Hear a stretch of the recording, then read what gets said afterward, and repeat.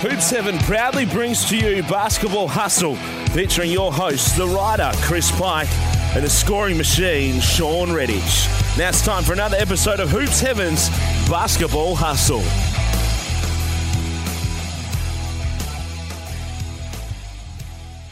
Hello and welcome to another episode of Hoops Heaven's Basketball Hustle. Massive week in basketball. Unfortunately, not all great news in the basketball world, so we'll get to that shortly. But first of all, I'm your co-host Chris Pike, but Sean Redditch, the man that you're all here to hear from. It's been a big week for him. He's been over taking a Redditch basketball tour, which turned out to be a great success and a lot of fun, so we'll hear more about that shortly. But plenty to talk about in the NBL world before we get to all of that. So Sean, thanks for joining me once again. Thanks, Pikey. Good to be back in Perth and excited about this episode. Yeah, unfortunately, I think we just have to start with the news about Kobe Bryant. It's hard to imagine anything else springing to mind. First of all, it was obviously a devastating accident that happened that took his life, and it took the life of his 13-year-old daughter Gianna and the rest of the people on board that helicopter as well. Do you remember what was your reaction when you first heard the news? I know that when I first woke up to the news, it was just something that you found it hard to believe was actually real. Well, yeah, I think that was your first reaction, just thinking, no way that just happened. I was over in Bendigo and woke up to alert that with the horrible news. And, you just look at Kobe Bryant and, he's just an icon of the sport and what he was able to accomplish. And then you start researching a little bit and you learn a little bit more about what happened and the fact that his daughter was on board and a few of his daughter's teammates and acquaintances and friends. And it's just a horrible accident and tragedy that it affected so many people worldwide. I'm still in disbelief and almost, I think that's the power that sport has. And you look up to these heroes of yours and you grow up and you see them knocking down game-winning shots, and it's almost they're larger than life. And one tragic thing like this, Kobe Bryant, 41, 4 daughters at home, just looked like he was, sometimes when you finish sport, you don't always see those athletes really enjoying and thriving in that next chapter of your life. But he just looked like he had a mission to be even greater in his kind of second chapter after basketball, and was doing some fantastic things and all the stories that are coming out about him and just the legacy he's going to leave. But for me as a father, it just breaks you that, he's going to have 3 daughters that no longer have their dad around. So from a multiple levels, it's incredibly sad. And, I had a fortunate to play against Kobe in that 2008 Olympics. Probably the highlight of my career, playing against guys like himself and LeBron James, people who you just kind of put up on that pedestal. And, I guess one of the stories I remember before the Olympics opening ceremonies, all the athletes are kind of in one stadium and we got a chance to you're just waiting to get called out. And in the Chinese alphabet, Australia is actually almost last, so we kind of were the last one to get called out. So we're walking around and there's Kobe Bryant and he's just a big smile on his face, excited to be in the Olympics and taking photos with anyone and everyone. And I was fortunate to get a photograph with him, but just the way he acted and then on the court, he was just a monster and just his competitive drive was, second to none. So, incredibly sad news and something I'm still kind of struggling to shake off the impact that it's had on me. And I know, I wasn't even friends or that close to him. So I imagined everyone that it's affecting worldwide. The point you made about how he looked ready to take on the next phase of his life, in a lot of ways, I imagine during his whole playing career that he never let himself probably relax for a second. He had just had that unbelievable drive where everything he did for the 20 years of his career was based around being the absolute best basketball player that he could be. And he just had that tunnel vision. But if you have a look at him over the last 3 years since he retired, he just looked like he was in such a happy and relaxed place. It looked like his life focus was to be the best dad that he could be, which it probably makes this all the more heartbreaking, where I think you're in a great position to be able to judge this, because as a player in the NBL, I never saw somebody as professional or focused on their basketball as you were. But then I've now kept knowing you in the couple of years since you've been retired, and you seem like you're in a great place, ready for that next phase of your life as well. There's so many heartbreaking facets of this, but the fact that he was so dedicated to now living the next phase of his life, does that just make it even more devastating in some ways? Yeah, I think it does. It's just, you just knew that whatever he put his mind to, he was going to make it successful, and not only successful, but just having a massive impact. And I'm sure he had a lot of projects that he was in the works. And I remember seeing an interview he did right after he retired, and they were asking him, you're going to relax? And he was like, no, I was up at 5 a.m. going to work out. I was still, he's like, I still got to have my habits. I still got to have my drive.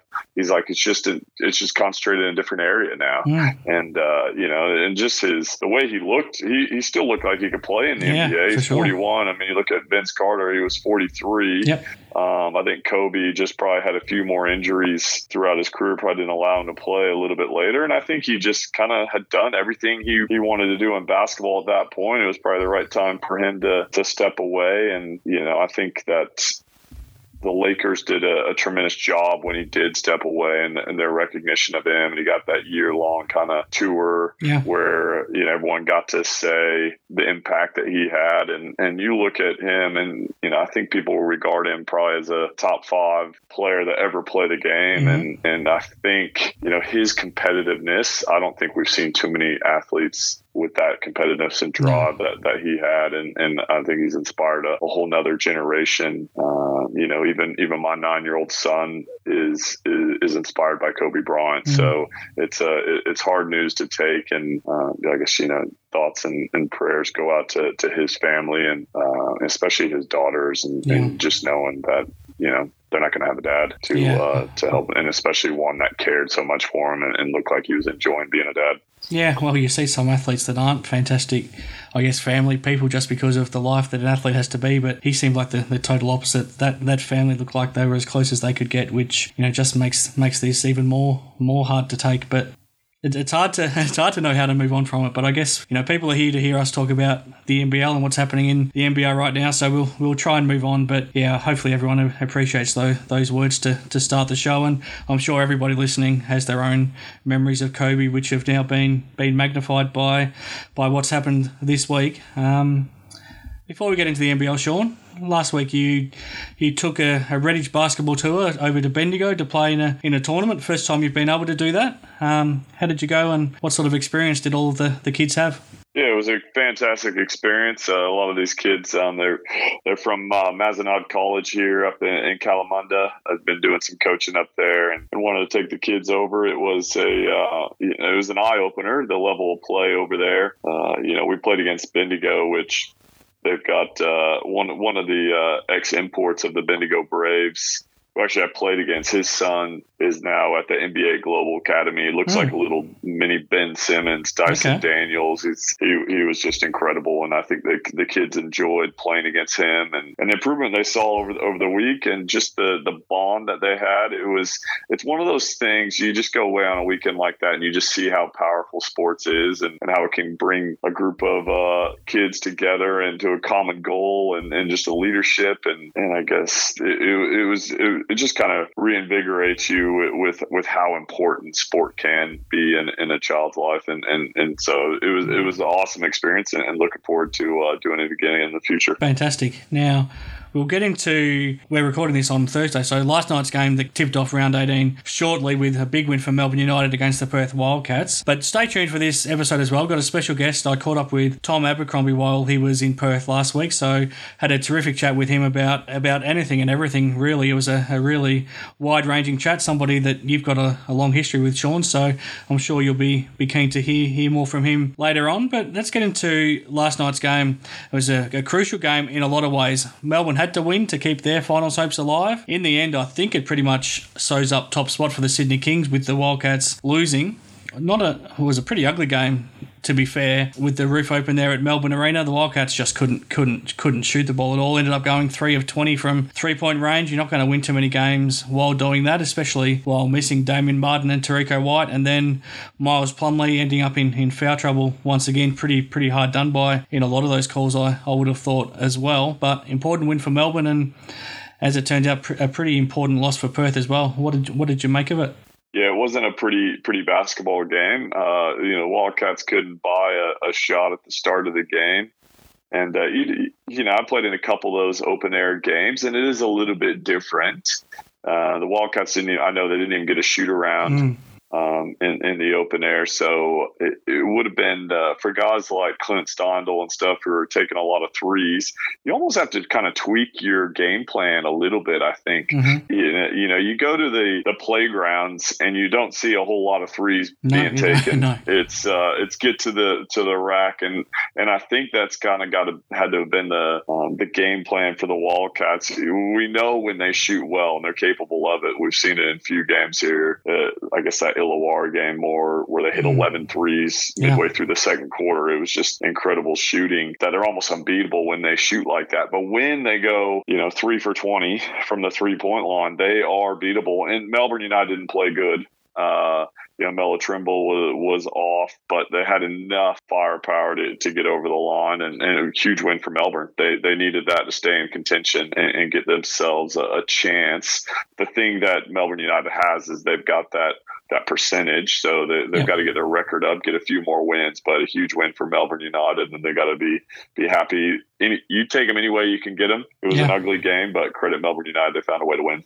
You would think most of the time when you're playing against Melbourne United, if you can end up giving up a combined, 16 points, 7 turnovers, and shooting 4 of 17 from the field from Sean Long and Melo Trimble, that you would beat them most times. But I guess it was a combination of Melbourne getting some good contributors from elsewhere with Golding and Luala Chul playing a good game, but Karen played pretty well. I guess they got good contributions from elsewhere, but also at the end of the day, it just came down to Perth shooting it at the same time. It did, but Ajat Achul, he was awesome. Yeah, he was. I mean, he was the best player for Melbourne. And he played really good against the Wildcats early in the season.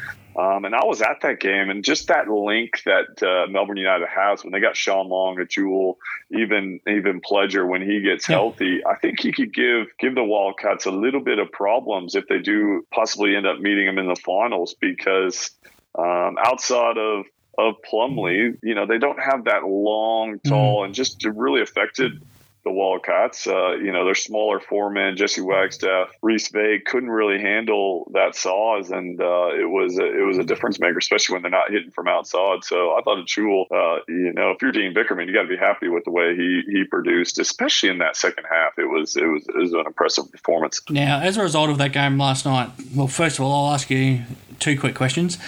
Do you still think Melbourne can make the playoffs? And do you think they will from here? I've always said that I think Melbourne United will be in the finals. They're sitting a game behind the Brisbane Bullet. And they play them on Saturday. Percentage-wise, it's right there as well. It's not much into it. No. And they have to play each other as well. So I think it's going to come down to that game, one game, almost kind of a play-in game to get into the finals. So that's going to be an exciting one. And in terms of the Wildcats, now that they're 2 games behind the Sydney Kings and there's only 3 games left for both of them this season, do you think the Kings have got top spot racked up, especially considering that they finished the season playing against the 2 teams out of playoff contention officially, the Phoenix and the Hawks? Yeah, I think it's going to be tough. I mean, Sydney would have to lose one of those games against the Phoenix and Hawks, and obviously against the Wildcats on Saturday. So it's going to be an uphill battle for the Wildcats to get in. I think it's going to be Kings 1, Wildcats 2, Cairns 3, and the way Brisbane's playing, you expect them to be in the 4, but I guess you can't really throw Melbourne United out just yet, especially with the talent that they have. Just quickly, I'll run through the rest of the results from last week, thanks to Hoop 7, and of course, head to hoop7.com.au for all of the basketball merchandise that you can ever dream of. And if you're in Perth, indeed, go and check them out in person at at Murray Street as well. Just last week's results quickly, Sean, and then I'll get your thoughts on what stood out. Brisbane Bullets took another step towards the playoffs. 108 win over the South East Melbourne Phoenix. Sydney Kings probably did, as you'd expect, over the Illawarra Hawks, 102-79. And then the Bullets again backed up in Adelaide, beating the 36ers 108-99. The Perth Wildcats beat the Breakers at RAC Arena 80-79. And then the Cairns Taipans held off the Phoenix in Melbourne 103-102. And then the Sydney Kings handed Melbourne United a pretty heavy loss, 106-88. What stood out from those games that you were able to cast your eye over last week, Sean? Well, you're coming down to the business end of the season, and probably all those games decided by the team that you probably thought would win. Yeah, I think so. So the teams that are ready to get into the finals, they're starting to make their run and starting to find their groove. You've obviously seen Brisbane on a tear at the moment. They've just seemed to find their groove, but the other teams are starting to whittle away. And to me, Southeast Melbourne Phoenix is the interesting one. How much they've fallen from that great start they had. It's been interesting. They've got a lot of great players, but I think teams are starting to figure them out a little bit and have been able to make those adjustments. So it's you just think that, things are going to play out. And then for your teams, Sydney Kings, they got to try and get their people healthy. And I think the rest of the teams just got to try and find that groove. And obviously the Wildcats, I think Trico White sat out there. So they're going to have to try and get him. He's a huge piece. We saw that in the NBL Finals last year, how important he was to the Wildcats championship run. Just on the Kings quickly, Deshaun Taylor's now starting to play a really important role. I asked you a couple of weeks ago and you were pretty adamant that you would still bring Kevin Lish back just because we know how good he is, but we're getting closer and closer to the end of the season now and he's starting to run out of time. Would you still bring Kev back even if it is just for the playoffs, or are you starting to head in the direction that you would back in Deshaun Taylor to get the job done? Well, look, if Kevin Lish is healthy, I'm putting him in every day of the week. But that to me, it comes down to that. Is he going to be healthy? Yeah. Has he played enough games to get in as well? I'm sure he's got to come back and still play a few more games because he got injured pretty early. Do you still qualify if you're injured? I'm not sure what the rules are. You still got to be, I'd have to get that clarified, but I know sometimes they do make some, as long as they've been on the roster, they do make some concessions there.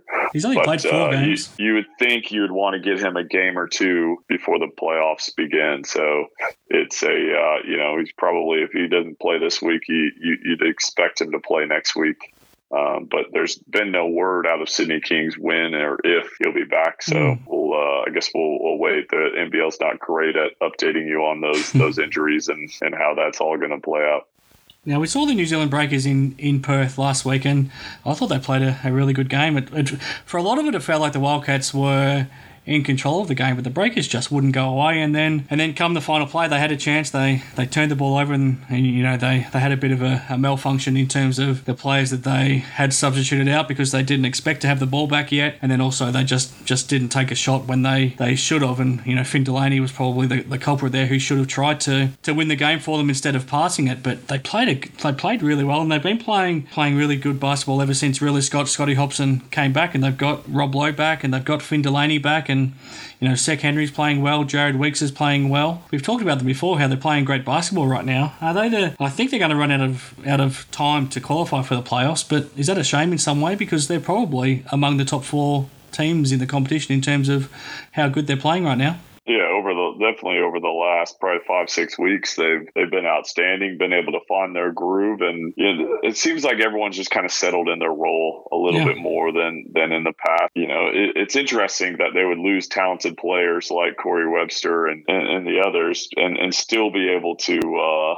find a way to win. But credit to them, having a new coach as well. Sometimes it takes a little time to learn the system, learn how to gel, and I think that they're definitely a team you don't want to meet at the moment, the way they're playing. And it'll be interesting to see what they do with their roster after this season as well, because they are starting to play. Do you kind of try and build on that momentum you've got this year, or do you kind of go back to the drawing board? I'll be interested to see what they decide to do after this season as well.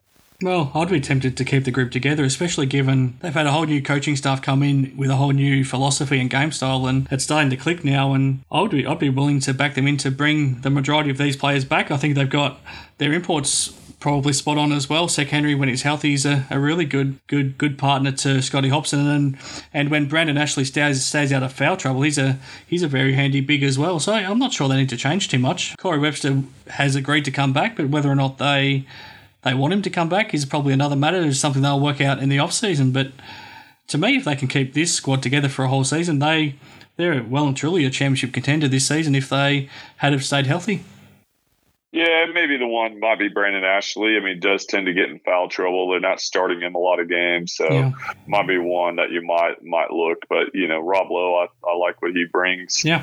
And the others, obviously Thomas Abercrombie, he's a mainstay there, and Finn Delaney's starting to really step up his game. So it's these guys are getting these opportunities and they're really making the most of it. Well, it's a good segue. I caught up with Tom Abercrombie last week. He's a player that you spent a lot of your career playing against. You saw him celebrate championships at your expense a couple of times, and you matched up on him a lot of times. He had that sneaky length and sneaky hops that he's still got at this point in his career. You had a lot of battles with him over the years, Sean. I'll have a quick chat to him about you as well in the chat to come. But what springs to mind when you think of your years of playing against Tom? Oh, look, Thomas, he was so good in a number of areas, and I think he really improved. When he came into the league, he had that quick first step and could get to the rack pretty quickly, and obviously had some outstanding athleticism. But then he made himself into a basketball player, I thought, and really improved his three-point shooting, found his niche. He's a better rebounding defender than people gave him, and just had great timing. I mean, there was times where when he was in the paint, he was almost like a center back there, just protecting the rim. And I still have nightmares from a block he had against us when we were making a run in that grand final. And he came out of nowhere and blocked my layup, I think, which kind of sealed the win for them. So, he just made game-winning plays, and a guy that I have a tremendous amount of respect for the way he went about it, and all the championships he's won. And he was integral in that team that New Zealand Breakers put together that went on their winning streak as well. So credit to him, and I still think he's got a number of years to play in the NBL, and he'll be an all-time Breakers great.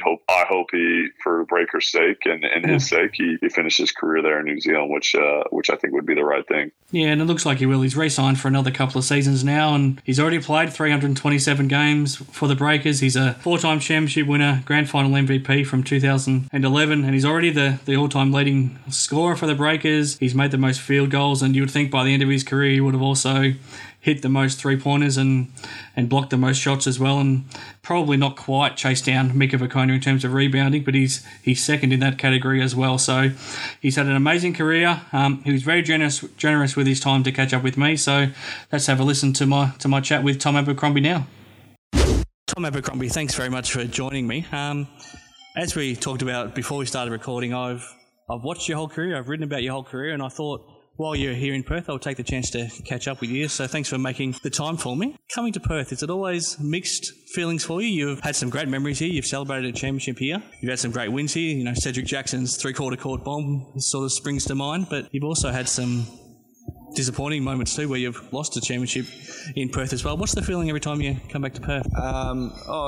It's always fun coming over here because I know it's going to be an awesome atmosphere at the games and things. It's always a great event, and obviously the Breakers and the Wildcats have had some great memories over the years that I've been part of. So no, I enjoy coming over here. It's obviously a heck of a trip for us New Zealanders. It's the longest trip and things like that. So there's a few other things that come along with coming to Perth, but it just makes it, I guess, all the much better when you can get a win over here. You really do feel like you've accomplished a whole lot. There's always, the whole time I've been in the league, they've been the benchmark, so it's always nice to come over here and measure yourself and see where you stand. Yeah, that Perth home cooking is famous, and you've been on the receiving end of that quite a bit throughout your career. But that first season where the new arena was open and you came into town and against all odds won the championship, every championship obviously is a highlight, but to do it on the road in Perth, how much of a highlight of your career now when you look back on it is that? Yeah, it's funny because I think there's not many guys now who've played at the old Perth arena and played at the new one, and actually coming and playing at the new one was a bit of a breath of fresh air for the road players, because it wasn't as hostile as an environment as the old place, and the crowd is still loud and huge, but because the stadium's so much bigger, it doesn't quite feel like they're on top of you. It doesn't feel as intimidating, does it? No. The old spot was crazy. Like that was a crazy place to play, and coming and playing at the new stadium was, like I said, was not quite as intimidating, but still an amazing place to come and play. But winning that championship over here was awesome. I think those first 3 years that we won them in a row, like, they were all different. We won our first one at home, and it was amazing. And then I'm not sure if the second year was over here or the third year, but we won one over here. We won one at the first time we went and played at Spark. 3 totally different experiences, and certainly winning over in Perth was a really cool one as well. To win a championship on the road is something really different. So I hold good memories of that. Speaking of that old Challenge Stadium, I think almost the loudest I'd ever heard it was when Sean Redditch had that block to win the game on CJ Bruton. I think it was game 2 of that grand final series. You went home and won it the next game. Speaking of Sean, you spent a lot of your career playing against him, and as I've told you, he's my co-host on this podcast. When you reflect back on those days playing against Sean for those many years, where I think it's fair to say he was probably public enemy number 1 for New Zealand every time we went over there, what springs to mind when you think of Sean? G'day, Sean. Sean he's a heck of a player, and I just remember he's one of those guys you always got really frustrated with, because he was really, really good. He always made big shots for them and big plays. Like you said, that block he made over there was massive. Guy who I think most guys who have played against him hated playing against him, because he was just that kind of player. He got under your skin a little bit and probably took a lot of pride in doing so, which is great. You want guys like that on your team, and guys that other teams hate playing against, but you love playing with some of the best players and teammates that you can have. I mean, Dylan Boucher is another prime example who I played with at New Zealand, who is probably fits that mould as well. So great memories of playing against Sean. Moving on to what's happening currently, this has been probably the most remarkable season in terms of fluctuations that you've been part of at the Breakers. But right now you're on an upswing, and it's remarkable that you've been able to turn around, because I think if you go back 6 weeks, I think a lot of people probably thought your season was over, and all of a sudden you're still fighting for your playoff lives, and you're playing fantastic basketball, you're playing exciting basketball, but winning basketball. What have you been able to do, apart from the obvious with getting healthy and getting Scotty back, what have you been able to do to be playing the basketball that you are right now? Look, I think this season's had so many things going on for us on and off the court. It's taken us a while to find our feet and find our level of comfort, I guess, with a new coach and a new system and things as well. It's taken a while for everything to click, and I think guys are really settled in their roles and things now, and very comfortable in how they contribute to our team and things. And to be honest, all the outside noise and talk about everything has sort of passed over the heads of, I think, most of us as players. We just put our heads down, and all you can really do as a player is you go in and you keep working hard and keep chipping away and hope that things will turn around, and try not to focus on things that don't need your energy. That's what we've done as a group, and I think we're at a place now where nothing can really faze us. We feel very strong with what we've built, and we're on a good little run at the moment. Hopefully we can keep it going. We don't need to go into the negative things that happened, but did you get a feeling that it always perhaps looked worse to the outside than it was in the inside? Did you always feel like things were actually okay inside the club, and perhaps the way people were portraying it outside was making it look worse than it actually was? Yeah, it's always the case. I think media loves a negative story. It sells papers and makes headlines. It's what they love to do. So anytime there's a sniff of something bad going on, they're gonna chuck an article up about that. They're not gonna write about the good stuff all the time, because that's boring for people to read about, as sad as it is. So I honestly don't read anything about us, and I don't read the news or anything like that. So it's easy for me to just carry on with day to day and just focus on what we're doing. But I think different guys take it in different ways, and you just have to trust that you have a strong foundation there. And I think we've shown through all of this that we did, and we do feel like we've got good people in place to take us through times of adversity. And it's not to say there's not going to be more, but I think what has happened has helped build us and shape us into the team that we are now. It seemed to be when you were going through some tough times, that's when you re-signed with the club. How much of a show of faith was that from you, that no matter what some of that outside noise was saying, that you still thought the club was heading in the right direction and that you wanted to remain a Breaker for life, and this is where you wanted to finish your career? Yeah, I mean, it's always been a dream of mine to be a one club guy and be a Breaker for life. And when the club approached me about re-signing, it was a no-brainer for me. And this is where I want to be. I want to be part of helping build up the club again. It's a lot of people talk to me about getting the Breakers back to where they were. It's not about that because it's a completely new organisation essentially now. It's not about making the Breakers what they were. It's about making something special with what we have now, and totally committed to that, obviously. And it's a club that means so much to me, and it's my hometown team, and I have some really special memories here, and I want to make some more. Obviously, this will go to air after you've played the game in Perth, so no matter that result, are you pretty confident, no matter how that goes, you can still make the playoffs? And you'd have to say, if you end up in the playoffs, you'd be able to give it a hell of a shake the way you're playing right now. We certainly feel extremely confident that we're capable of beating anyone. And like any player will say, you don't get too far ahead of yourselves, and we've got a long way to go before then. And all we can do is try and keep winning basketball games. And hopefully everyone's listened to this now, and we've beaten the Wildcats tonight. But we've had a really good week last week, beating Sydney and Melbourne, two teams who are in the top four, and Melbourne, a team like us, fighting for that last spot. So it's good. This is the time of year you want to be in the hunt, and you want to be playing your best basketball. We're doing both, so hopefully we can keep it going and fight for a playoff spot. We all heard coming into the season that Corey Williams told us how good Scotty Hopson could be, and then we didn't quite see the best of him early on, then he got injured, but now he's showing that had he played the whole season, he could be an MVP type player. From the moment he arrived, did you always see in him that he could be potentially the best player in the league, and he's now starting to show us all what he's capable of? Day one in practice, I knew that this guy was special. He can really do everything on the court, fills so many roles for us, and he's just been fantastic, and he's an amazing player off the court as well. And in terms of, I think he fits our team really well with the confidence and things that he brings. It's infectious to the other guys.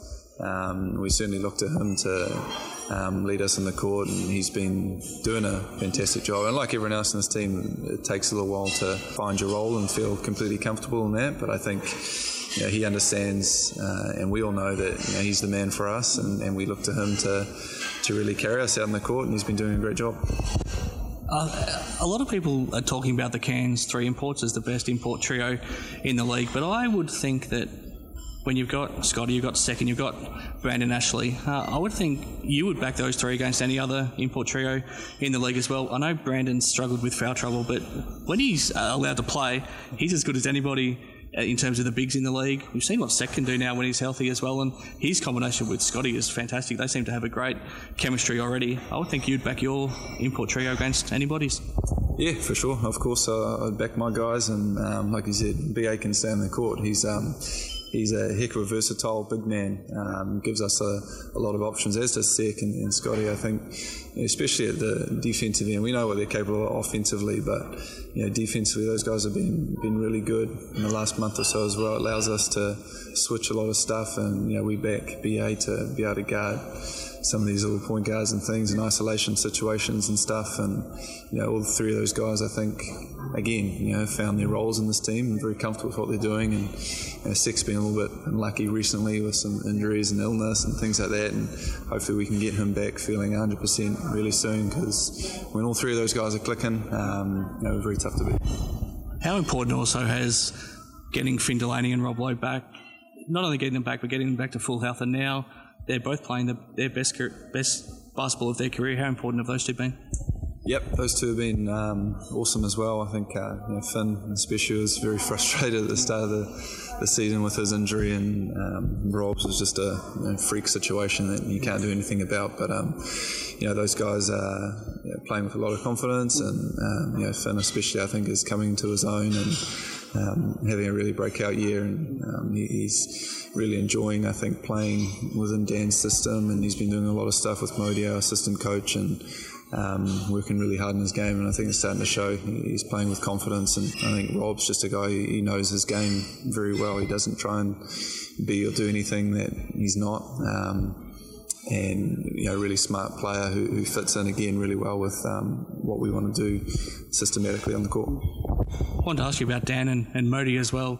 You've spent pretty much your whole career playing under Andre and Dino, who are probably very similar in a lot of ways, and you had a lot of success under both of them, and they're both great coaches. But what's it been like to now play in a completely different system? You've got a coach coming over a director of basketball coming over from Israel, who's got a totally different look at the game. He's got a totally different culture behind him, and I guess like the Breakers always have, you play a different style of game to what the rest of the league is.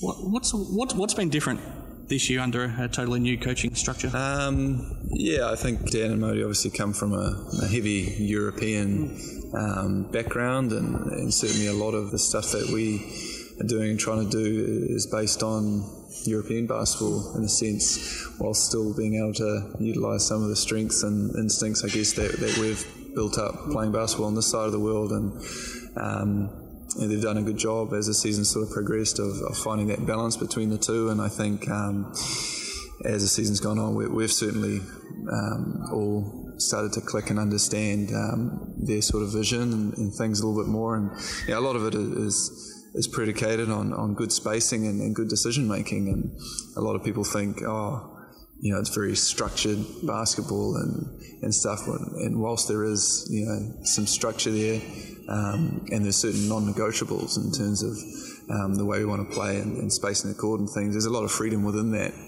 And I think we've started to see that once we've sort of grasped that structural component of it and the style, we've started to see the confidence and the freedom come out in how we play within that. Me, for one, I've absolutely loved playing the system. I think it suits my game really well, and really it simplifies things for you at the end of the day, really. It relies on quick decision making and good decisions. But I think for someone like me, it's really suited my game. The Breakers as a whole, how do you feel perceived back home? Do you feel like you have the whole country behind you, or do you feel like it's just Auckland that gets behind you? Or over the last 10 years, what's changed in the way the Breakers have been perceived, I guess, by the New Zealand public that you've noticed? I think we're definitely New Zealand's team, and being able to travel to the different parts of New Zealand now and play regular season games has helped that, and we pretty much sell out whenever we go to one of the regions. And we played Sydney down in New Plymouth last week, and it was an awesome game, like absolutely packed crowd down there, and they're fantastic, and they love the Breakers. So I certainly feel like we're well loved and respected throughout New Zealand, which is good. That's what we want. For better or the worse, we're New Zealand's only team in the NBL, and I don't think that's going to change anytime soon. The more that we can do to take basketball and the Breakers throughout the whole country, I think is a good thing. It can't hurt us, and whilst some of our home games might not feel like home games sometimes in terms of travel and things like that, I think it's all worth it at the end of the day. Talking about Perth's move from Challenge to the Perth Arena as well, but there were times back, 10 years ago when you'd play at North Shore and you'd struggle to half fill that gym, but now you're playing at Spark Arena and getting 8,000-9,000 people there every night. The growth in basketball over the last 10 years has been massive.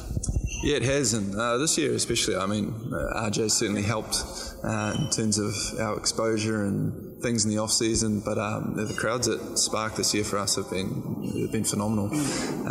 Awesome crowds, but they've been really into it as well, and loud and much more participating sort of crowd, and it makes a massive difference. Perth sort of cottoned onto that formula for years, and their crowd helps them a huge amount in games. And certainly our crowds at Spark this year have been awesome, and much different to what we might have played at back in the day at North Shore. Not that I didn't love playing at North Shore, that's where I grew up, learning to play basketball, and hopefully we can get back there one day and play a couple of games again. But loved all our home games this year. When you're at the Breakers, do you feel like you're part of the NBL, or do you feel like you're fighting against Australia? What's the feeling like when do you feel like you're almost neglected and sort of treated poorly at times by the league, or do you feel like you are treated the same as to the 9 teams? I've always been curious, what's the feeling like from a Breakers point of view? Oh, definitely a bit of both. And I think we've used that as motivation, certainly at different times in the past as well. It's a bit of an us against them mentality, us against the world, and it's never going to change. We're the one New Zealand team in an Australian competition, and we don't feel like any of the Australians want a New Zealand team to win, and that's great for us. We certainly use that as motivation and fuel to the fire, and like I said, that's never going to change. It's just a reality of the league at the moment, and I think it's great for us. For what it's worth, I've always enjoyed watching the Breakers play, and I've always enjoyed seeing you be able to win. I'm not just saying that because I'm sitting the other side of you at the table, but maybe I'm in the minority on this side of the Tasman. What about little things like when you come to play in Australia, you stand for the national anthem, and you hear the Australian national anthem, and you're a New Zealand team, and doesn't really obviously reflect on you. Is that a little thing that the league might be able to do better? It seems like, certainly in the NBA, where they've only got one team in Canada, but it seems like they do embrace Canada maybe a little bit better than what we do in Australia to New Zealand. I haven't really thought about that too much. I'm used to standing for other teams' national anthems, playing with the national team and things like that. Yeah. So the fact that we don't get the New Zealand national anthem every time, I don't think it's a big deal. Not every team does the Australian national anthem here. It seems to be a personal preference sort of thing. Look, I think we're very grateful that we have a team that is able to play in the NBL. I think it's hugely important for New Zealand basketball to give kids something to aspire to and a pathway to play professionally, because whilst the New Zealand NBL is great, and it's I think a league that's on the improve, it's nowhere near the standard of the NBL, and it's very important that there's a New Zealand team there for kids to watch, and hopefully we'll be there for a long time. Before I let you go, on the personal front, I think you've had another recent addition to the family back home. I think that makes you a dad of 3 now, if I'm not mistaken. Must be a pretty hectic life when you do get back home. It certainly is. 3 young kids, 4 and under now. It changes your perspective, and like I said before, all the stuff that happens at basketball, you can go home and it becomes a little bit more irrelevant, and it's made this season pretty hectic for sure, but you just learn to deal with it as with everything else, and very, very lucky to have a wonderfully supportive family and wife who gets stuck looking after all 3 of them while I'm away on the road, and some of these long road trips have been pretty tough this year, but it's always cool. The sort of oldest ones especially getting to an age where he's starting to understand a little bit about what Daddy does, and can come to the games and come onto the court and things afterwards, which is pretty cool. So, I'm very lucky. Is it challenging being on the road, being away from them? I imagine even on a road trip like this where you're away for 3 or 4 days, by the time you get home, when they're at that age, they've probably changed a lot, and you've probably missed a fair bit. Yeah, no, it is tricky, and the national team trips are probably more tough when you're away for a month or something like that. But even 2 days on the road, like I said, I probably feel more bad for my wife leaving her at home, having to deal with all of them at once. It's a bit tricky. I get to come on the road and have a sleep in and recharge the batteries, so to speak. But no, you miss them, and it's funny, like stuck at home for a week and kids can drive you crazy, and you might look forward to getting on the road, but 3 hours into the trip you're missing them already and ready to get home. Finally, you mentioned the national team there, and you've been a great servant of the Tall Blacks as well as the Breakers. How proud are you that all of your basketball pretty much has been played as a New Zealander, whether it's representing your country as the Tall Blacks or representing the country as the Breakers, which I guess you do as well. How proud are you that you've been able to do that for your whole career, and now that you've re-signed, you're going to be able to continue to do that? Yeah, no, it's something I look back on and be very, very proud of. The fact that I've been able to represent the Breakers for my whole career, and the Tall Blacks as well. New Zealand's a country that's very special to me, obviously, and hope that I've done them all proud throughout my career. Certainly part of you that thinks what could have been if I'd gone to Europe and really given that a good shot earlier in my career, but I have no regrets about the decisions I've made and the career that I've had at the Breakers and with the Tall Blacks. I think I've made a lot of fantastic memories and great friends, and very proud of what I've achieved, and hopefully there's more to come. Yeah, and like I said at the start, it's been a real privilege of mine to see your whole career. It's been a privilege to write about your career and talk about your career, and to talk to you on the limited times I've been able to, but now to sit down with you and have a chat, it's something I really appreciate, and hopefully we can do it plenty more. But all the best for the rest of the season, and thanks for taking the time out. Yeah, thanks very much, mate.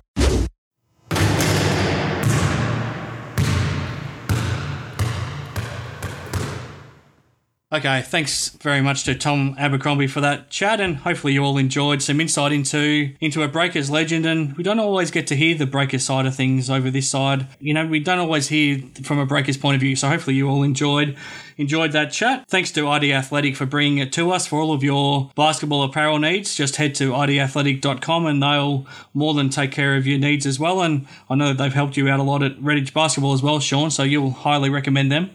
Yeah, absolutely. The uniforms we used over there playing over East in the Bendigo Class had a lot of good feedback from that. So the boys loved playing, and ID Athletic took care of us. They did a great job. Very good. Couldn't get any higher recommendation than that. So head to idathletic.com and they'll look after you there. Let's keep moving, Sean. Indigenous round. For the first time ever, the NBL is going to have a full Indigenous round this weekend. We've already seen the uniforms worn by the Wildcats and Melbourne United in that game on Wednesday night. They look tremendous. There's a lot going around the games as well to celebrate the Indigenous culture and heritage. Do you feel like it's just something that had been a matter of time before it would happen, and it's a really strong initiative from the NBL to make it a league-wide thing, more so than just the start of it, which happened in Wollongong last year?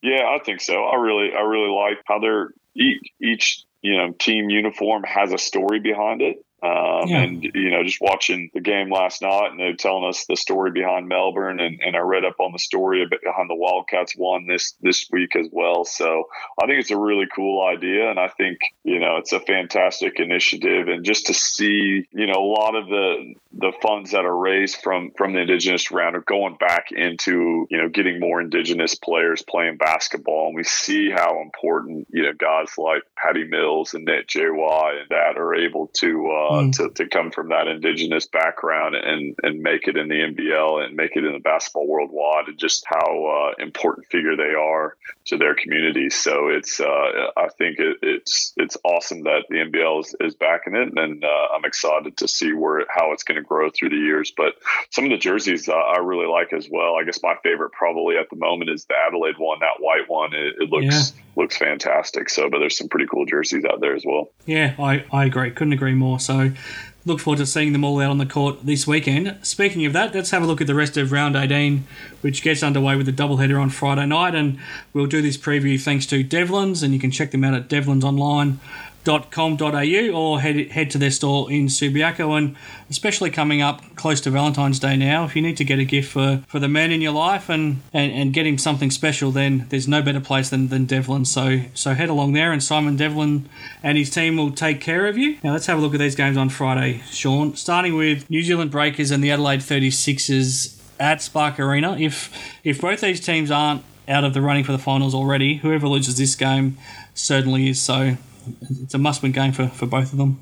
Yeah, it's a knockout one. You got to think that New Zealand Breakers, I've been picking against them every week, and I think they come through and get a win. So I don't know if I learned my lesson, but I'm going to go with the Breakers on this one. I think Adelaide's a little bit too up and down, but I think it's also going to be a close one. Both those teams are basically, they're at the knockout stage now. So whoever loses, you're right, is pretty much done. Now, the second game on Friday, Cairns Taipans hosting the Illawarra Hawks. Now, just looking at them on paper, you would suggest that it's an easy win for the Taipans given the form they're in, and given at 14-10, they probably only need to win one more game to guarantee a playoff spot. They probably need to win 2 of their last 4, I would think, to guarantee second spot. And then the Hawks have lost 6 in a row now, and they've only won 5 games for the season. But then you look a bit more into it, and 3 of those 5 wins for the Hawks have come against the Taipans. It's been a long time since Cairns actually beaten Illawarra, so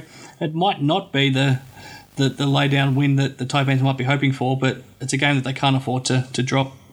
No, you're right. They're still searching for that second spot. I mean, the Wildcats have to play Sydney, and you're right, yeah. If the Cairns Taipans can win a few, the Wildcats kind of have a tough schedule to finish off. Even though they're at home, they've got some tough games coming up. So you can't just give them top 2 spot yet. And the way Kansas is playing, I guess playing against Illawarra, and something we haven't talked about this week as well is the word that LaMelo Ball has gone back to the U.S. So he's no longer there. We knew he wasn't going to play, but I guess it's disappointing in some ways that he didn't leave it. You know, the word out of Illawarra is they didn't even know he was gone, that he just kind of got up and left and didn't tell the coaches or the players, which is disappointing, the way that he's kind of fitted into the community and the team there as well. And I guess what Illawarra was able to do, you know, they gave him the reins of that team. And although probably sacrificed maybe some losses, the exposure he gave them, you know, I guess it to me leaves a little bit of a sour taste in my mouth. The way it did finish, I would have liked to seen him just stay there for his teammate till the end of the year. He could still do his rehab, and we're only talking a few more weeks as well. But you know, that's the decision he's made. But I think Cairns Taipans do beat Illawarra Hawks quite comfortably in this one. Yeah, you would think so. And I guess even if he doesn't stay for the last 3 weeks, you can understand that. But to leave without even saying goodbye, that's pretty disappointing. So for all the good things he's done, he left on a bad note. But let's hope in the long run he can somehow make up for that down the line and give something back to the Hawks at some point. Now on Saturday, 2 more huge games: Brisbane Bullets, Melbourne United. This is almost a knockout game as well. Really hard to see the Bullets not making the top 4 if they win this game. And suddenly if Melbourne win this game, then they're locked on the same record, and it's a dogfight for the last 2 weeks. So this is a huge game in Brisbane. No bigger game on the NBL schedule, I don't think, than that right there. Not for everyone. I think that's what you want in the league. You want it to come down to a game or 2 fighting for that playoff spot.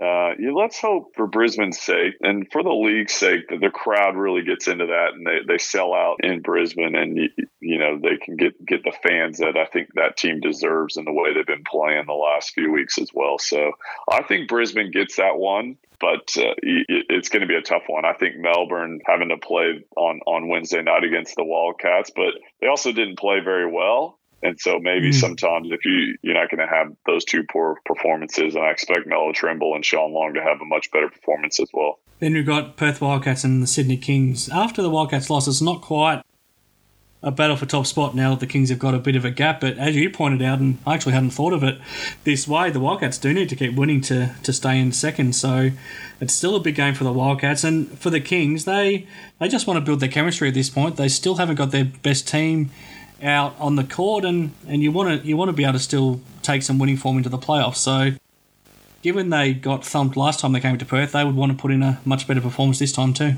Yeah, I think they will. You know, if you're Will Weaver, you're saying we need to build for the playoffs now. We need to build for the finals and make sure we're playing at the right level and learn how to play in a tough environment as well, because that's what it's going to be come finals time. And they don't have not too many more opportunities where they're playing on a road in a tough environment. So a great lead up for them going into the finals. If you're the Wildcats, if you don't think you can get top 2 spot, or top spots, I should say. What do you do with Tarico White there? We obviously probably Damian Martin's not ready to play if he didn't play on Wednesday. We know he's out of the boot, but you know, do you hold Tarico White out of this one and see how it goes, or was the Tarico White thing just a precautionary thing and they're going to play him on Saturday? I don't know how they play it, but I think with the Wildcats being at home, I think they will get this one. I'd be interested to see how the Sydney Kings played as well. They've been trying to rest up Bogut. It's a long flight. Is he going to come over to how many minutes will he play. So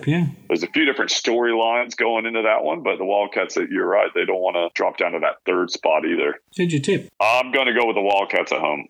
Okay. Then on Sunday, another doubleheader. It starts in Wollongong, Illawarra Hawks hosting the New Zealand Breakers.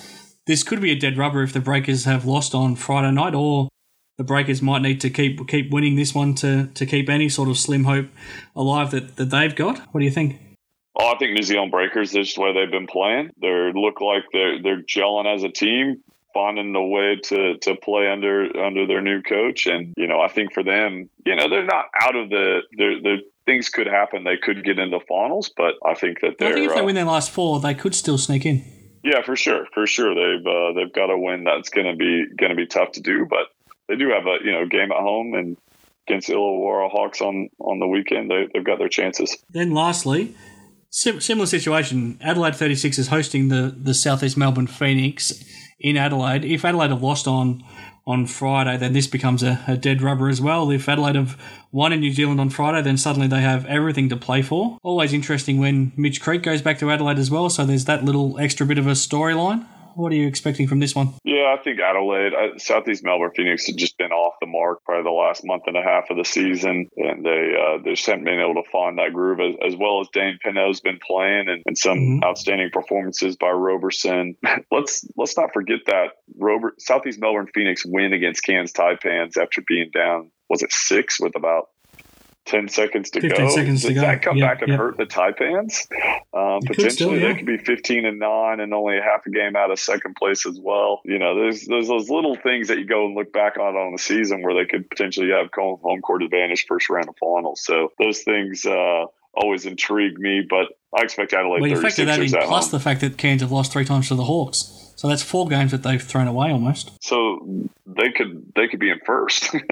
Yeah, it could be. They win those games that were all winnable. So interesting to go back and look at. But I expect Adelaide to get that one at home. Okay, we'll watch on with fascination to see how that all plays out over the next 3 days. Thanks to Devlins at devlinsonline.com.au for making that all happen. And of course, thanks to ID Athletic for bringing us the Tom Abercrombie interview and for making this show possible. Thanks to Hoops7 at hoops7.com.au. It's been a difficult week in the basketball and I guess the sporting world in general with what happened to Kobe Bryant and everybody else on that helicopter. But in terms of the NBL world, we're in a very exciting phase and this weekend looks like it's set to be a cracker. So we'll turn our attention back to the basketball and look forward to seeing what happens over the next 3 days. Thanks for joining us here on Hoop 7's Basketball Hustle once again. Sean Redditch, what can you leave us with? Well, I'm excited about that Brisbane Bullets Melbourne United game. I'm marking that one on my calendar, and just to go back on that Kobe thing, it's had a huge impact on me, and you just kind of look back and you just never know. And I think just encourage everyone to live their life to the fullest and make the most. You don't know when everything, the opportunities that you're going to have, and make the most of it. And I think that's something we can all strive to do, and something that Kobe did his entire life was getting the best out of himself. So I think hopefully it's inspiring people to live the life to the fullest. And I hope we can remember Kobe and he can inspire us for a long time.